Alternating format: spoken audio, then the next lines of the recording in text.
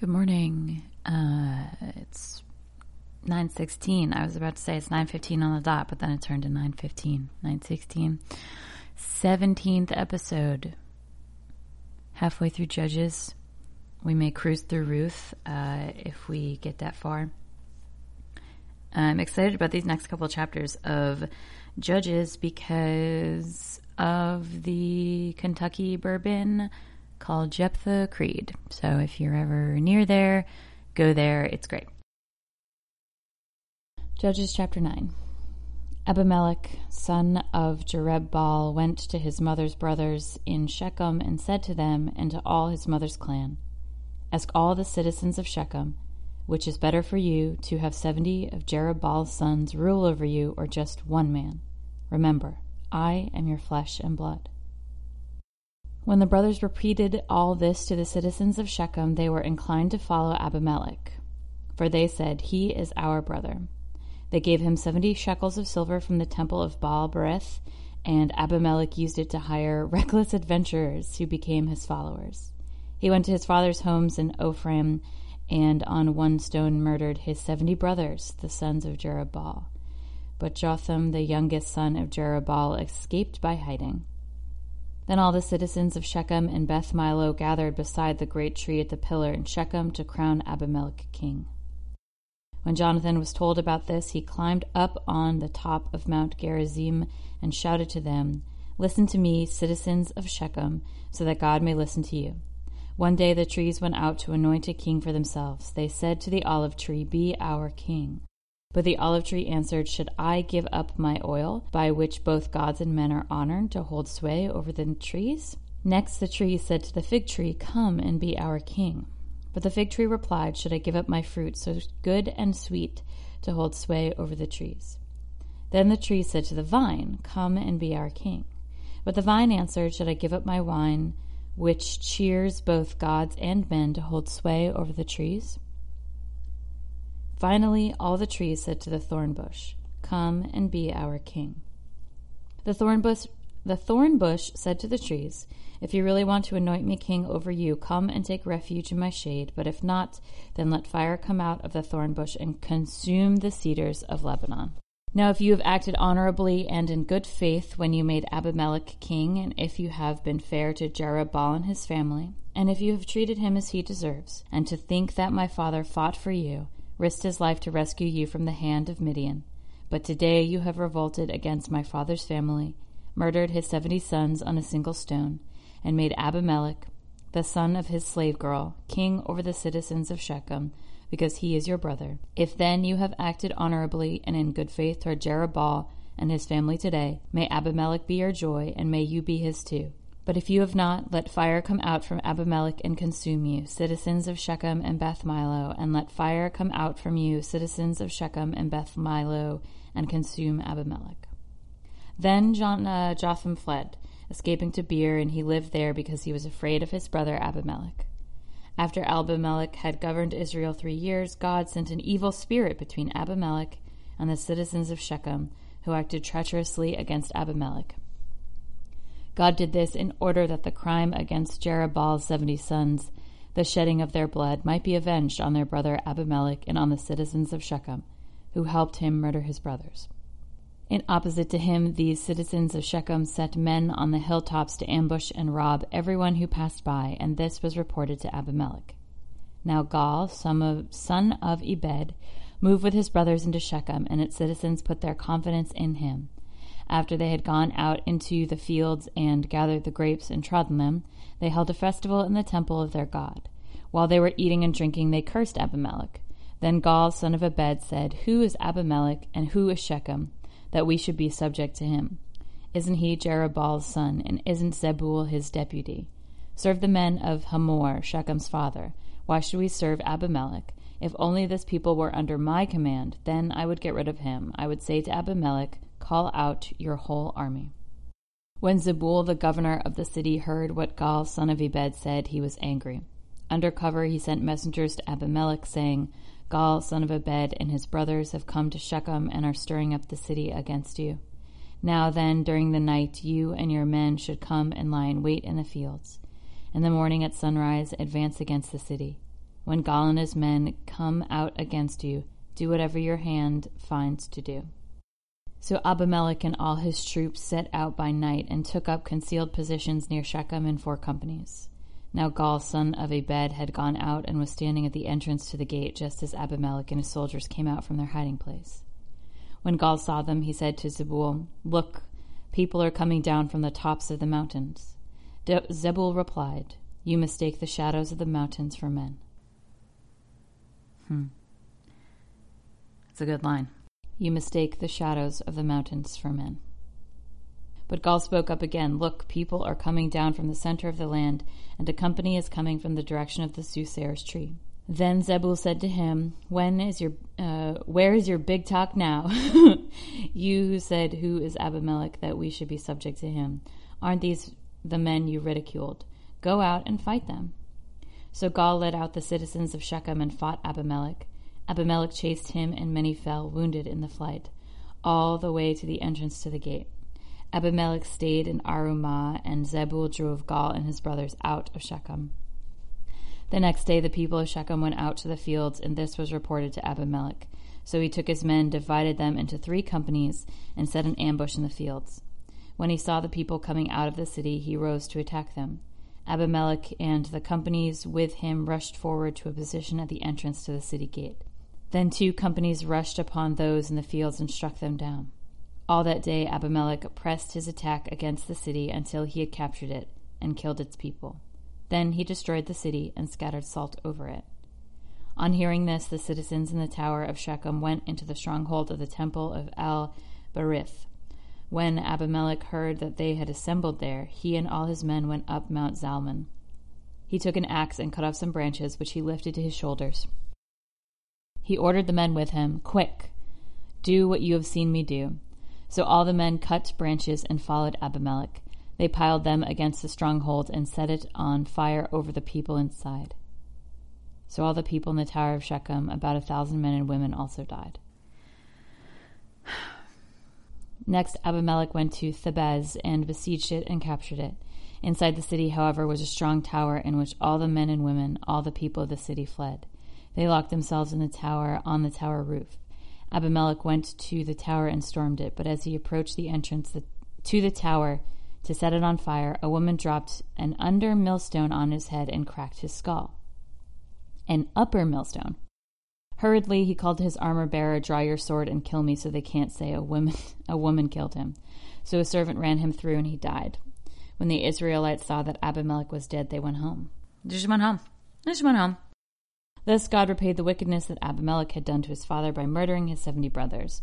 God also made the men of Shechem pay for all their wickedness. The curse of Jotham, son of Jerubbaal, came on them.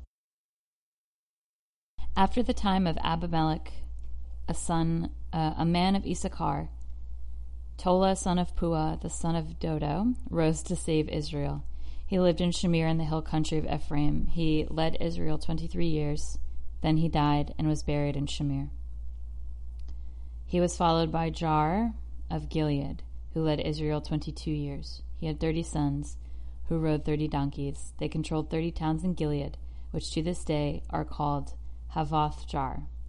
When Jar died, he was buried in Kamon. Again, the Israelites did evil in the eyes of the Lord. They served the Baals in the Ashtoreths and the gods of Aram, the gods of Sidon, the gods of Moab, the gods of the Ammonites, and the gods of the Philistines. And because the Israelites forsook the Lord and no longer served him, he became angry with them. He sold them into the hands of the Philistines and the Ammonites, who that year shattered and crushed them. For 18 years they oppressed all the Israelites on the east side of the Jordan and Gilead, the land of the Amorites. The Amorites also crossed the Jordan to fight against Judah, Benjamin, and the house of Ephraim, and Israel was in great distress. Then the Israelites cried out to the Lord, "We have sinned against you, forsaking our God and serving the Baals." The Lord replied, "When the Egyptians, the Amorites, the Ammonites, the Philistines, the Sidonians, the Amalekites, and the Maonites oppressed you, and you cried to me for help, did I not save you from their hands?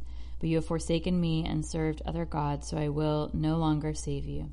Go and cry out to the gods you have chosen. Let them save you when you are in trouble." But the Israelites said to the Lord, "We have sinned. Do with us whatever you think best, but please rescue us now." Then they got rid of the foreign gods among them and served the Lord. But he could bear Israel's misery no longer. When the Ammonites were called to arms and camped in Gilead, the Israelites assembled and camped at Mizpah. The leaders of the people of Gilead said to each other, "Whoever will launch the attack against the Ammonites will be the head of all those living in Gilead." Jephthah the Gileadite was a mighty warrior. His father was Gilead. His mother was a prostitute. Gilead's wife also bore him sons, and when they were grown up, they drove Jephthah away. "You are not going to get any inheritance in our family," they said, "because you are the son of another woman." So Jephthah fled from his brothers and settled in the land of Tob, where a group of adventurers gathered around him and followed him. Sometime later, when the Ammonites made war on Israel, the elders of Gilead went to get Jephthah from the land of Tob. "Come," they said, "be our commander, so we can fight the Ammonites." Jephthah said to them, "Didn't you hate me and drive me from my father's house? Why do you come to me now when you're in trouble?" The elders of Gilead said to him, "Nevertheless, we are turning to you now. Come with us to fight the Ammonites, and you will be our head over all who live in Gilead." Jephthah answered, "Suppose you take me back to fight the Ammonites, and the Lord gives them to me. Will I really be your head?" The elders of Gilead replied, "The Lord is our witness. We will certainly do as you say." So Jephthah went with the elders of Gilead, and the people made him head and commander over them. And he repeated all his words before the Lord in Mizpah. Then Jephthah sent messengers to the Ammonite king with the question, "What do you have against us that you attacked our country?" The king of the Ammonites answered Jephthah's messengers, "When Israel came up out of Egypt, they took away my land from the Arnon to the Jabbok, all the way to the Jordan. Now give it back peacefully." Jephthah sent back messengers to the Ammonite king, saying, "This is what Jephthah says. Israel did not take the land of Moab or the land of the Ammonites, but when they came up out of Egypt, Israel went through the desert to the Red Sea and on to Kadesh. Then Israel sent messengers to the king of Edom, saying, 'Give us permission to go through your country,' but the king of Edom would not listen. They sent also to the king of Moab, and he refused. So Israel stayed at Kadesh. Next they traveled through the desert, skirted the lands of Edom and Moab, passed along the eastern side of the country of Moab, and camped on the other side of the Arnon. They did not enter the territory of Moab, for the Arnon was its border. Then Israel sent messages to Sihon, king of the Amorites, who ruled in Heshbon, and said to him, 'Let us pass through your country to our own place.' Sihon, however, did not trust Israel to pass through his territory. He mustered all his men and encamped at Jahaz and fought with Israel. Then the Lord, the God of Israel, gave Sihon and all his men into Israel's hands, and they defeated them. Israel took over all the land of the Amorites who lived in that country, capturing all from it, from the Arnon to the Jabbok, and from the desert to the Jordan. Now, since the Lord, the God of Israel, has driven the Amorites out before his people, what have you to take it over? Will you not take what your god Shemash gives you? Likewise, whatever the Lord our God has given us, we will possess. Are you better than Balak, son of Zippor, king of Moab?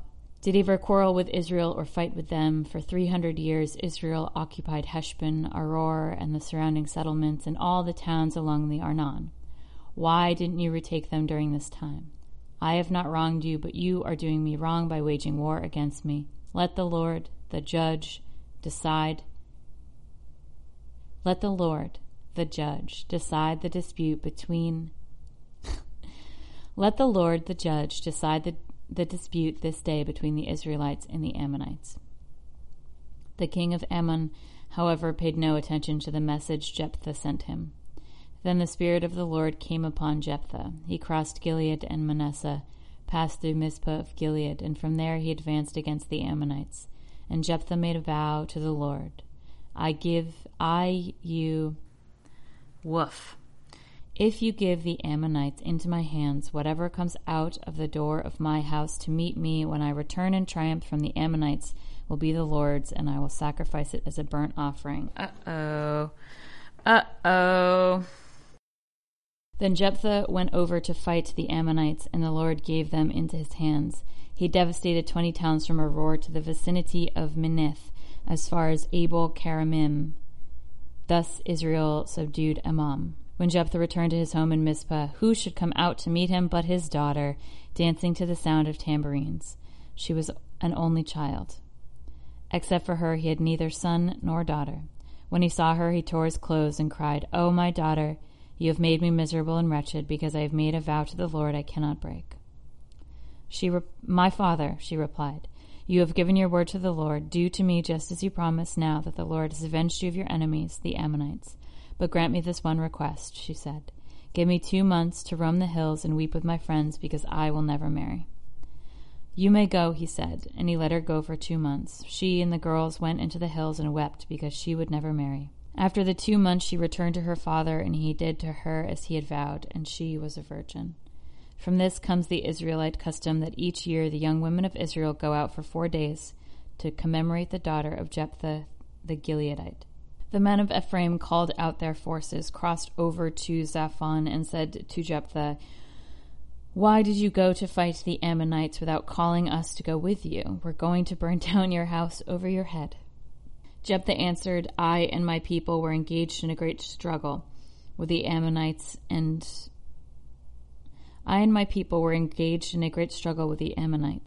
although I called you, you didn't save me out of their hands. When I saw that you wouldn't help, I took my life in my hands and crossed over to fight the Ammonites, and the Lord gave me the victory over them. Now why have you come up today to fight me?" Jephthah then called together the men of Gilead and fought against Ephraim. The Gileadites struck them down because the Ephraimites had said, "You Gileadites are renegades from Ephraim and Manasseh." The Gileadites captured the fords of the Jordan leading to Ephraim, and whenever a survivor of Ephraim said, "Let me cross over," the men of Gilead asked him, "Are you an Ephraimite?" He replied, "No." They said, "All right, say Shibboleth." If he said Shibboleth because he could not pronounce the word correctly, they seized him and killed him at the fords of Jordan. It's a bad sign if I ever have to cross the Jordan. 42,000 Ephraimites were killed at this time. Jephthah led Israel 6 years. Then Jephthah the Gileadite died and was buried in a town in Gilead. After him, Ibzan of Bethlehem led Israel. He had 30 sons and 30 daughters. He gave his daughters away in marriage to those outside his clan, and for his sons he brought in 30 young women as wives from outside his clan. Ibzan led Israel 7 years. Then Ibzan died and was buried in Bethlehem. After him, Elon the Zebulunite led Israel 10 years. Then Elon died and was buried in Aijalon in the land of Zebulun. After him, Abdon son of Hillel from Pirathon led Israel. He had 40 sons and 30 grandsons who rode on 70 donkeys. He led Israel 8 years. Then Abdon son of Hillel died and was buried at Pirathon in Ephraim in the hill country of the Amalekites.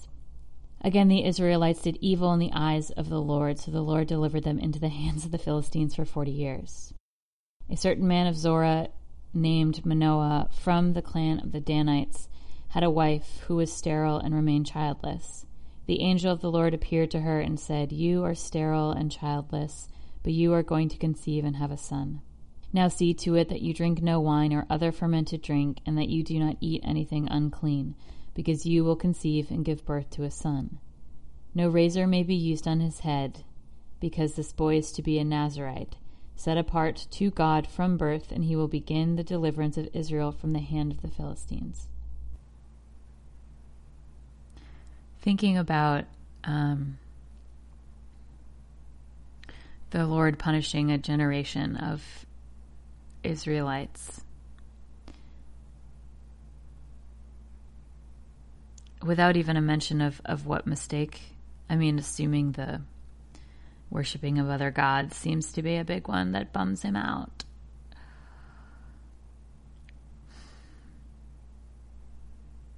He's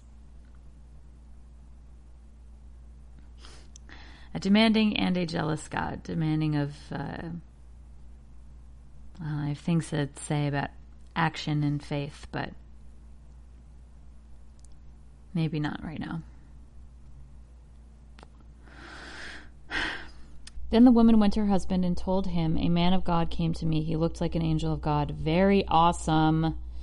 I didn't ask him where he came from. He didn't tell me his name, but he said to me, 'You will conceive and give birth to a son. Now then, drink no wine and other fermented drink, and do not eat anything unclean, because the boy will be a Nazarite of God from birth until the day of his death.' Then Manoah prayed to the Lord, 'O Lord, I beg you, let the man of God you sent to us come again to teach us how to bring up the boy who is to be born.' God heard Manoah, and the angel of God came again to the God heard Manoah, and the angel of God came again to the woman while she was out in the field, but her husband Manoah was not with her. The woman hurried to tell her husband, 'He's here, the man who appeared to me the other day.' Manoah got up and followed his wife. When he came to the man, he said, 'Are you the one who talked to my wife?' 'I am,' he said. So Manoah asked him, 'When your words are fulfilled, what is to be the rule for the boy's life and work?' The angel of the Lord answered, 'Your wife must do all that I have told her. She must not drink anything that comes from the grapevine, nor drink any wine or other fermented drink, nor eat anything unclean. She must do everything I have commanded her.' Manoah said to the angel of the Lord, 'We would like you to stay until we prepare a young goat for you.' The angel of the Lord replied, 'Even though you detain me, I will not eat any of your food. But if you prepare a burnt offering, offer it to the Lord.' Manoah did not realize it was an angel of the Lord. Then Manoah inquired of the angel of the Lord, 'What is your name, so that we may honor you when your word comes true?' He replied, 'Why do you ask my name? It is beyond your understanding. It is beyond understanding.'" Fucking love the angels. This is what I'm going to tell people from now on. Anytime they ask me about myself. Then Manoah took a young goat together with the grain offering and sacrificed it on a rock to the Lord. And the Lord did an amazing thing while Manoah and his wife watched. As the flame blazed up from the altar toward heaven, the angel of the Lord ascended in the flames. Seizing this, Manoah and his wife fell with their faces to the ground. When the angel of the Lord did not show himself again to Manoah and his wife, Manoah realized that it was the angel of the Lord. "We are doomed to die," he said to his wife. "We have seen God." But his wife answered, "If the Lord had meant to kill us, he would not have accepted a burnt offering and grain offering from our hands, nor shown us all these things, now told us this." The woman gave birth to a boy and named him Samson. He grew, and the Lord blessed him, and the Spirit of the Lord began to stir while he was in Mahanadan, between Zorah and Eshtaol. Cue the Regina Spektor. I can barely read because I can't stop singing this song in my head.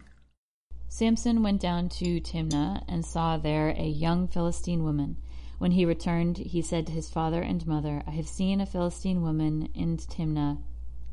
Now get her for me as my wife." His father and mother replied, "Isn't there an acceptable woman among your relatives or among all your people?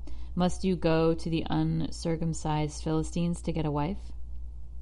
But Samson said to his father, "Get her for me. She's the right one for me." His parents did not know that this was from the Lord, who was seeking an occasion to confront the Philistines, for at the time they were ruling over Israel. Samson went down to Timnah together with his father and mother. As they approached the vineyards of Timnah, suddenly a young lion came roaring toward him. The Spirit of the Lord came upon him in power, so that he tore the lion apart with his bare hands, as he might have torn a young goat. But he told neither his father nor his mother what he had done. Then he went down and talked to the woman, and he liked her. Sometime later, when he went back to marry her, he turned aside to look at the lion's carcass. In it was a swarm of bees and some honey, so he scooped out with his hands and ate as he went along. Oh, whoa, bad feeling.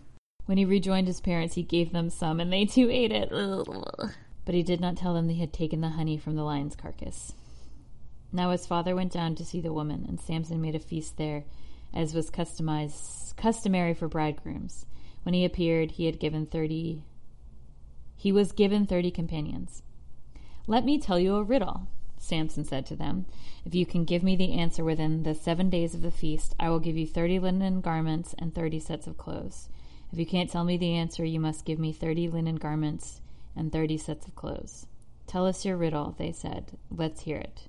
He replied, Out of the eater, something to eat, out of the strong, something sweet." For 3 days they could not give an answer.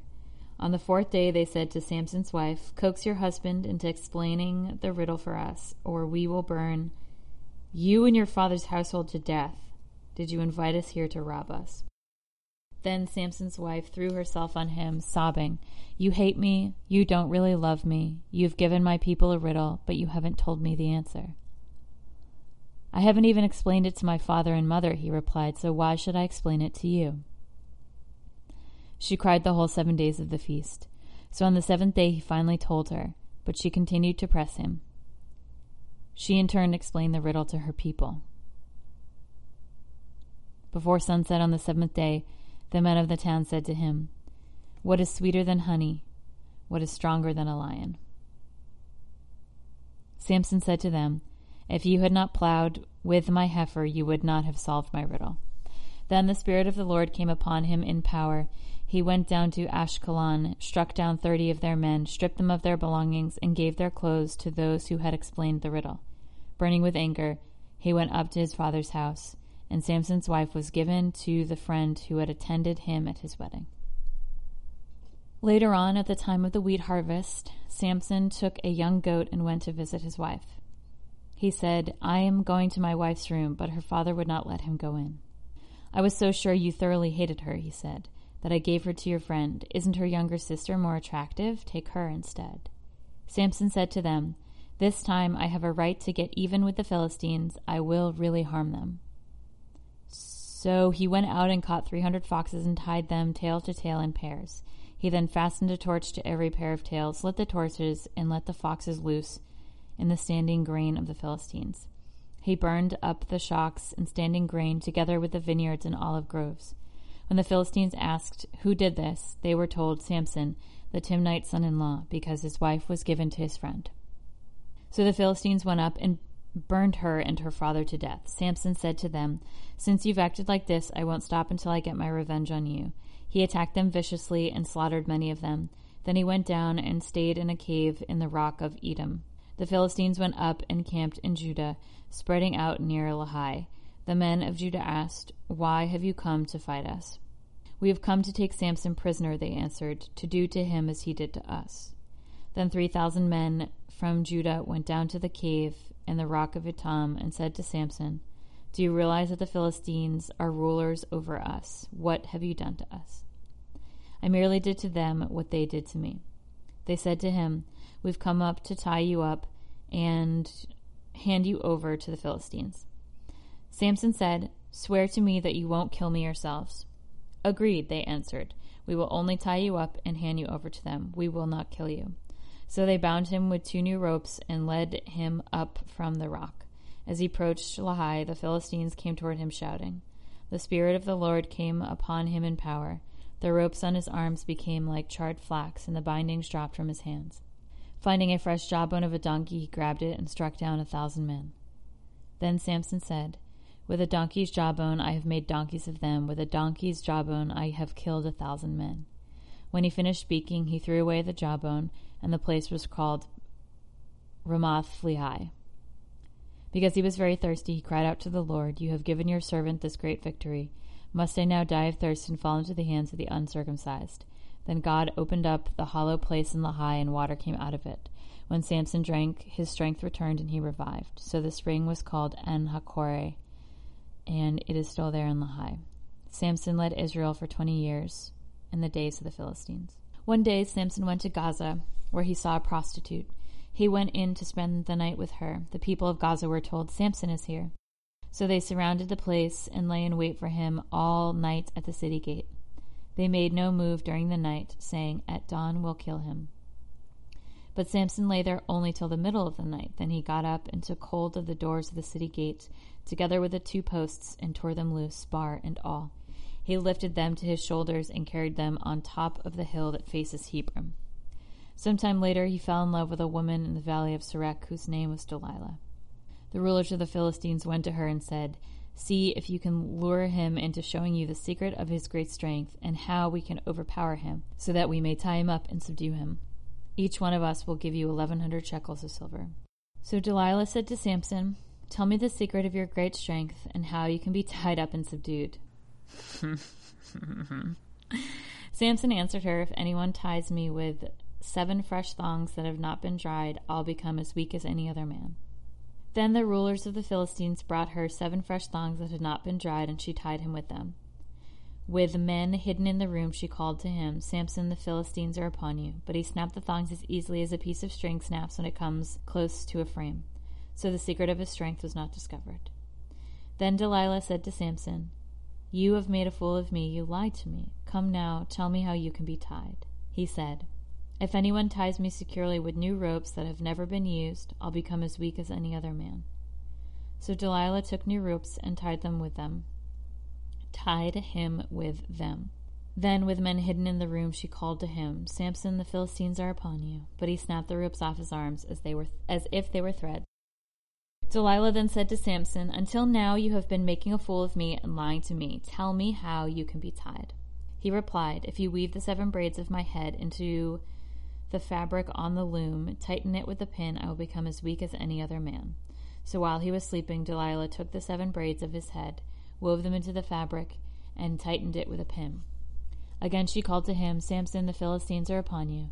He awoke from his sleep and pulled up the pin in the loom with the fabric.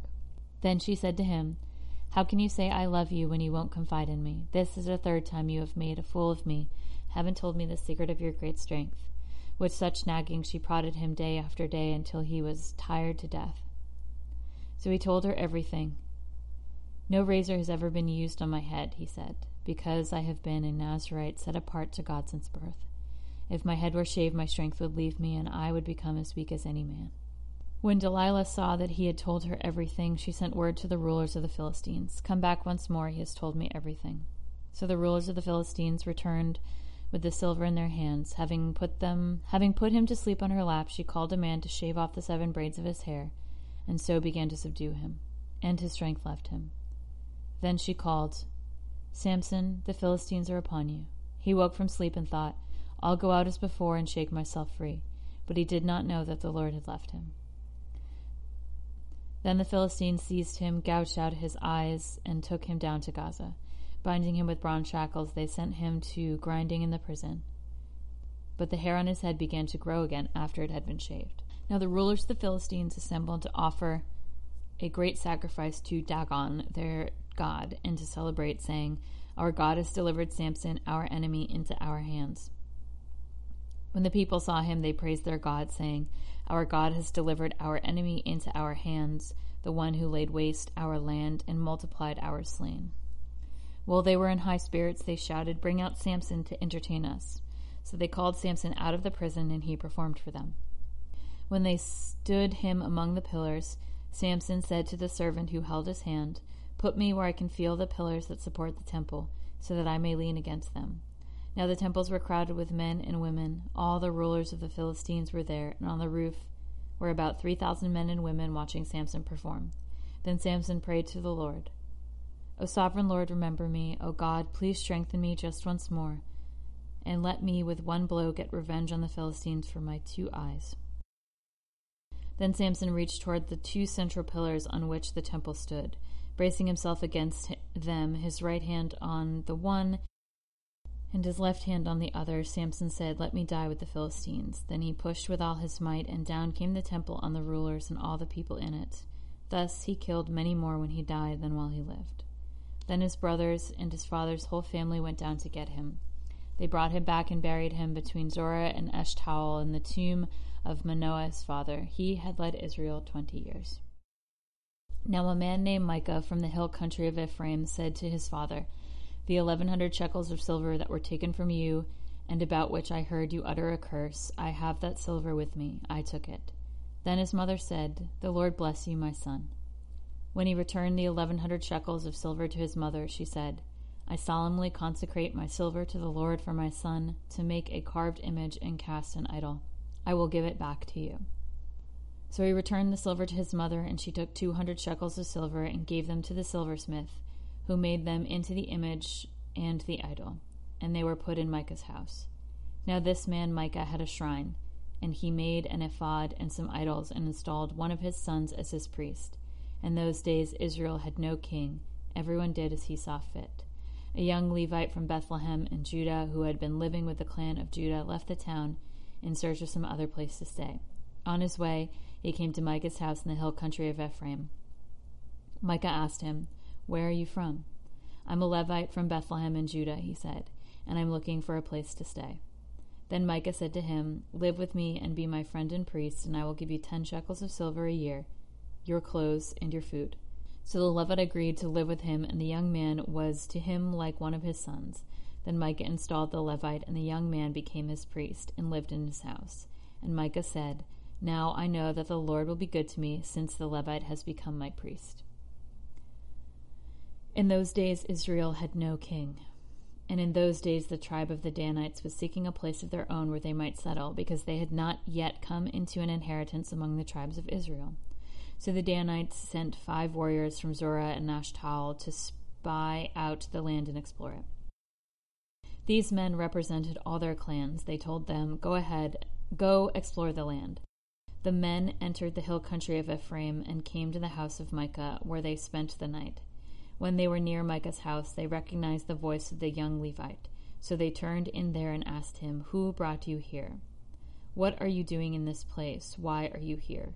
He told them what Micah had done for him, and said, "He has hired me, and I am his priest." Then they said to him, "Please inquire of God to learn whether our journey will be successful." The priest answered them, "Go in peace. Your journey has the Lord's approval." So the men left and came to Laish, where they saw that the people were living in safety, like the Sidonians, unsuspecting and secure. And since their land lacked nothing, they were prosperous. Also, they lived a long way from the Sidonians and had no relationship with anyone else. When they returned to Zorah and Eshtaol, their brothers asked them, "How did you find things?" They asked, "Come on, let's attack them. We have seen the land is very good. Aren't you going to do something? Don't hesitate to go there and take it over. When you get there, you will find an unsuspecting people and a spacious land that God has put into your hands, a land that lacks nothing whatever." Then 600 men from the clan of Danites, armed for battle, set out from Zorah and Eshtaol on their way to set up camp near Kiriath Jearim in Judah. This is why the place west of Kiriath Jearim is called Machane Dan to this day. From there they went to the hill country of Ephraim and came to Micah's house. Then the 5 men who had spied out the land of Laish said to their brothers, "Do you know that one of these houses has an ephod, other household goods, a carved image, and a cast idol? Now you know what to do." So they turned in there and went to the house of the young Levite at Micah's place and greeted him. The 600 Danites armed for battle stood at the entrance to the gate. The 5 men who had spied out the land went inside and took the carved image, the ephod, and the other household gods and the cast idol, while the priest and the 600 armed men stood at the entrance to the gate. When these men went into Micah's house and took the carved image, the ephod, the other household gods, and the cast idol, the priest said to them, "What are you doing?" They answered him, "Be quiet, don't say a word.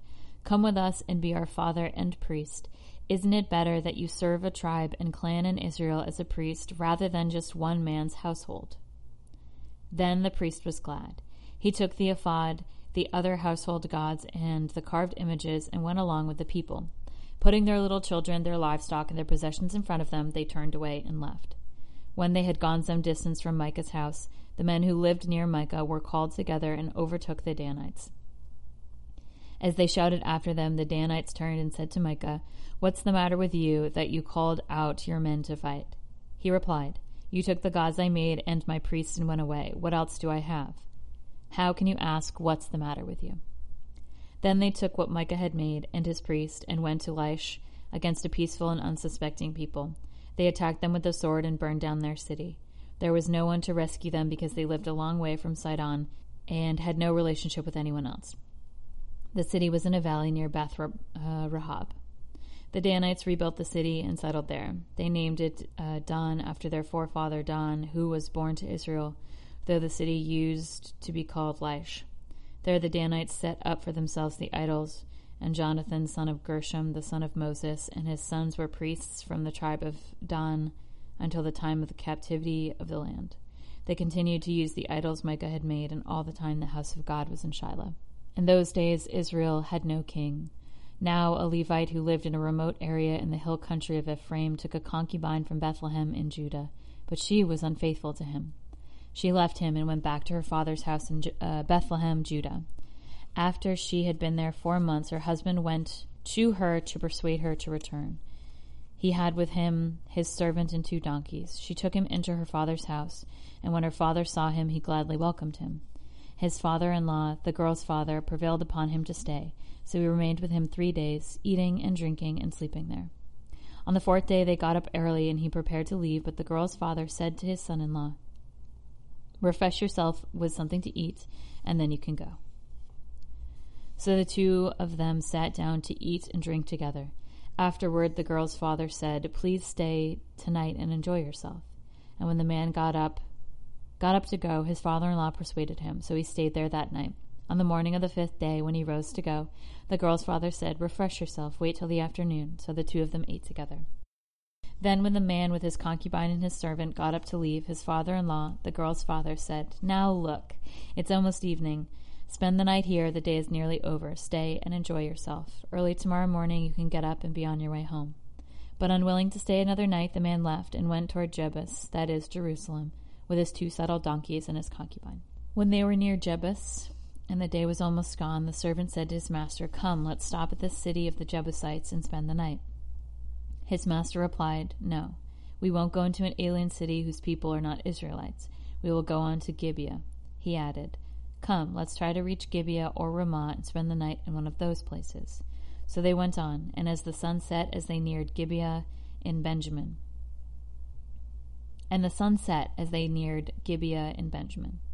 There they stopped to spend the night. They went and sat in the city square, but no one took them into his home for the night. That evening an old man from the hill country of Ephraim, who was living in Gibeah, the men of the place where Benjamites, came in from his work in the fields. When he looked and saw the traveler in the city square, the old man said, "Where are you going? Where did you come from?" He answered, "We are on our way from Bethlehem in Judah to a remote area in the hill country of Ephraim where I live. I've been to Bethlehem in Judah, and now I am going to the house of the Lord. No one has taken me into his house. We have both straw and fodder for our donkeys and bread and wine for ourselves, your servants, me, your maidservant, and the young man with us. We don't need anything." "You are welcome at my house," the old man said. "Let me supply whatever you need. Only don't spend the night in the square." So he took him into his house and fed his donkeys. After they had washed their feet, they had something to eat and drink. While they were enjoying themselves, some of the wicked men of the city surrounded the house. Pounding on the door, they shouted to the old man who owned the house, "Bring out the man who came to your house so we can have sex with him." The owner of the house went outside and said to them, "No, my friends, don't be so vile. Since this man is my guest, don't do this disgraceful thing. So here's my virgin daughter and his concubine. I will bring them out to you now, and you can use them and do to them whatever you wish. But to this man, don't do such a disgraceful thing." Yuck. Fucking gross. But the men would not listen to him. So the man took his concubine and set her outside to them, and they raped her and abused her throughout the night. And at dawn they let her go. At daybreak, the woman went back to the house where her master was staying, fell down at the door, and lay there until daylight. When her master got up in the morning and opened the door to the house and stepped out to continue on his way, there lay his concubine, fallen in the doorway of his house, with her hands on the threshold. He said to her, "Get up, let's go," but there was no answer. The man put her on his donkey and set out for home. When he reached home, he took a knife and cut up his concubine limb by limb into 12 parts and sent them all into all the areas of Israel. Everyone who saw it said, "Such a thing has never been seen or done, not since the day the Israelites came up out of Egypt. Think about it. Consider it. Tell us what to do." Then all the Israelites from Dan to Beersheba and from the land of Gilead came out as one man and assembled before the Lord in Mizpah. The leaders of all these people of the tribes of Israel took their places in the assembly of the people of God, 400,000 soldiers armed with swords. The Benjamites heard that the Israelites had gone up to Mizpah. Then the Israelites said, "Tell us how this awful thing happened." So the Levite, the husband of the murdered woman, said, "I and my concubine came to Gibeah in Benjamin to spend the night. During the night, the men of Gibeah came after me and surrounded the house, intending to kill me. They raped my concubine, and she died. I took my concubine, cut her into pieces, and sent one piece to each region of Israel's inheritance, because they committed this lewd and disgraceful act in Israel." All of the people rose as one man, saying, "None of us will go home. No, not one of us will return to his house. But now this is what we'll do to Gibeah. We'll go up against it as the lot directs. We'll take 10 men out of every 100 for all the tribes of Israel, and 100 from 1,000, and 1,000 from 10,000 to get provisions for the army. Then when the army arrives at Gibeah and Benjamin, it can give them what they deserve for all this vileness done in Israel." So all the men of Israel got together and united as one man against the city. The tribes of Israel sent men throughout the tribe of Benjamin, saying, "What about this awful crime that was committed among you? Now surrender those wicked men of Gibeah, so that we may put them to death and purge the evil from Israel." But the Benjamites would not listen to their fellow Israelites. From their towns they came together at Gibeah to fight against the Israelites. At once the Benjamites mobilized 26,000 swordsmen from their towns, in addition to 700 chosen men from those living in Gibeah. Among all those soldiers there were 700 chosen men who were left-handed, each of whom could sling a stone at a hair and not miss. Israel, apart from Benjamin, mustered 400,000 swordsmen, all of them fighting men. The Israelites went up to Bethel and inquired of God. They said, "Who of us shall first to fight against the Benjamites?" The Lord replied, "Judah shall go first." The next morning the Israelites got up and pitched camp near Gibeah. The men of Israel went out to fight the Benjamites, and they took up battle positions against them at Gibeah. The Benjamites came out of Gibeah and cut down 22,000 Israelites on the battlefield that day. But the men of Israel encouraged one another and again took up their positions where they had stationed themselves for the first day. The Israelites went up and wept before the Lord until evening, and they inquired of the Lord. They said, "Shall we go up again to battle against the Benjamites, our brothers?" The Lord answered, "Go up against them." Then the Israelites drew near to Benjamin the second day. This time, when the Benjamites came out from Gibeah to oppose them, they cut down another 18,000 Israelites, all of them armed with swords. Then the Israelites, all the people, went up to Bethel, where they sat weeping before the Lord. They fasted that day until evening and presented burnt offerings and fellowship offerings to the Lord. And the Israelites inquired of the Lord. In those days the ark of the covenant of God was there, with Phinehas, son of Eleazar, the son of Aaron, ministering before it. They asked, "Shall we go again to battle with Benjamin our brother or not?" The Lord responded, "Go, for tomorrow I will give them into your hands." Then Israel set an ambush around Gibeah. They went up against the Benjamites on the third day and took up positions against Gibeah as they had done before. The Benjamites came out to meet them and were drawn away from the city. They began to inflict casualties on the Israelites as before, so that about 30 men fell in the open field and on the roads, the one leading to Bethel and the other to Gibeah. While the Benjamites were saying, "We are defeating them as before," the Israelites were saying, "Let's retreat and draw them away from the city to the roads." All the men of Israel moved from their places and took up positions at Baal Tamar as the Israelite ambush charged out of its place and on the west of Gibeah. Then 10,000 of Israel's finest men made a frontal attack on Gibeah. The fighting was so heavy that the Benjamites did not realize how near disaster was. The Lord defeated Benjamin before Israel, and all that day the Israelites struck down 25,100 Benjamites, all armed with swords. Then the Benjamites saw that they were beaten. Now the men of Israel had given way before Benjamin, before they relied on the ambush they had set near Gibeah. The men who had been in ambush made a sudden dash into Gibeah, spread out, and put the whole city to the sword. The men of Israel had arranged with the ambush that they should send a great cloud of smoke from the city, and the men of Israel would turn in the battle. The Benjamites had begun to inflict casualties on the men of Israel, about 30, and they said, "We are defeating them as in the first battle." But when the column of smoke began to arise from the city, the Benjamites turned and saw the smoke of the whole city going up into the sky. Then the men of Israel turned on them, and the men of Benjamin were terrified, because they realized that disaster had come upon them. So they fled before the Israelites in the direction of the desert, but they could not escape the battle. And the men of Israel who had come out of the towns cut them down there. They surrounded the Benjamites, chased them, and easily overran them in the vicinity of Gibeah on the east. 18,000 Benjamites fell, all of them valiant fighters. As they turned and fled through the desert to the rock of Rimmon, the Israelites cut down 5,000 men along the road.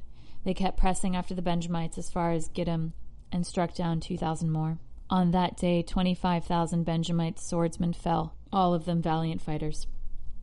But 600 men turned and fled into the desert to the rock of Rimmon, where they stayed for 4 months. The men of Israel went back to Benjamin and put all the towns to the sword, including the animals and everything else they found. All the towns they came across, they set on fire. The men of Israel had taken an oath at Mizpah, none of us will give his daughter in marriage to a Benjamite. The people of Bethel went where they sat before God until evening. The people went to Bethel, where they sat before God until evening, raising their voices and weeping bitterly. O Lord, the God of Israel, they cried, why has this happened to Israel? Why should one tribe be missing from Israel today?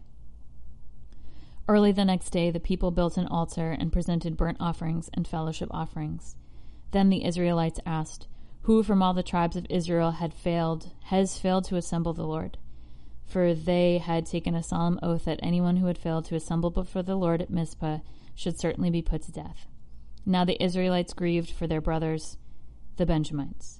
Today one tribe is cut off from Israel, they said. How can we provide wives for those who are left, since we have taken an oath by the Lord not to give them any of our daughters in marriage? Then they assembled. Which one of the tribes of Israel failed to assemble before the Lord at Mizpah? They discovered that no one from Jabesh Gilead had come to the camp for the assembly. Jabesh Gilead had come to the camp. For when they counted the people, they found none of the people of Jabesh Gilead were there. So the assembly sent 12,000 fighting men with instructions to go to Jabesh Gilead and put to the sword those living there, including the women and children. This is what you are to do, they said. Kill every man, every woman who is not a virgin. They found among the people living in Jabesh Gilead 400 women who had never slept with a man, and they took them to the camp at Shiloh in Canaan. Then the whole assembly sent an offer of peace to the Benjamites at the rock of Rimmon. So the Benjamites returned at that time and were given the women of Jabesh Gilead who had been spared. But there were not enough for all of them. The people grieved for Benjamin because the Lord had made a gap in the tribes of Israel. And the elders of the assembly said, with the women of Benjamin destroyed, how shall we provide wives for the men who are left? The Benjamite survivors must have heirs, they said, so that a tribe of Israel will not be wiped out. We cannot give them our daughters as wives, since we Israelites have taken an oath. Cursed be anyone who gives a wife to a Benjamite. But look, there is the annual festival of the Lord in Shiloh, to the north of Bethel, and east of the road that goes from Bethel to Shechem, and to the south of Lebonah. So they instructed the Benjamites, saying, go and hide in the vineyards and watch. When the girls of Shiloh come out to join in the dancing, then rush from the vineyards, and each of you seize a wife from the girls of Shiloh, and go to the land of Benjamin. When their fathers and brothers complain to us, we will say to them, do us a kindness by helping them, because we did not get wives for them during the war, and you are innocent, since you did not give your daughters to them. So this is what the Benjamites did. While the girls were dancing, each man caught one and carried her off to be his wife. Then they returned to their inheritance and rebuilt the towns and settled in them. And at that time the Israelites left that place and went home to their tribes and clans, each to his own inheritance. In those days Israel had no king. Everyone did as he saw fit. We made it to Ruth, but we don't have time to finish Ruth. It's only a couple pages, so I don't want to start it and cut it off after like 2 seconds. So we'll start with Ruth next week. Let go and let God.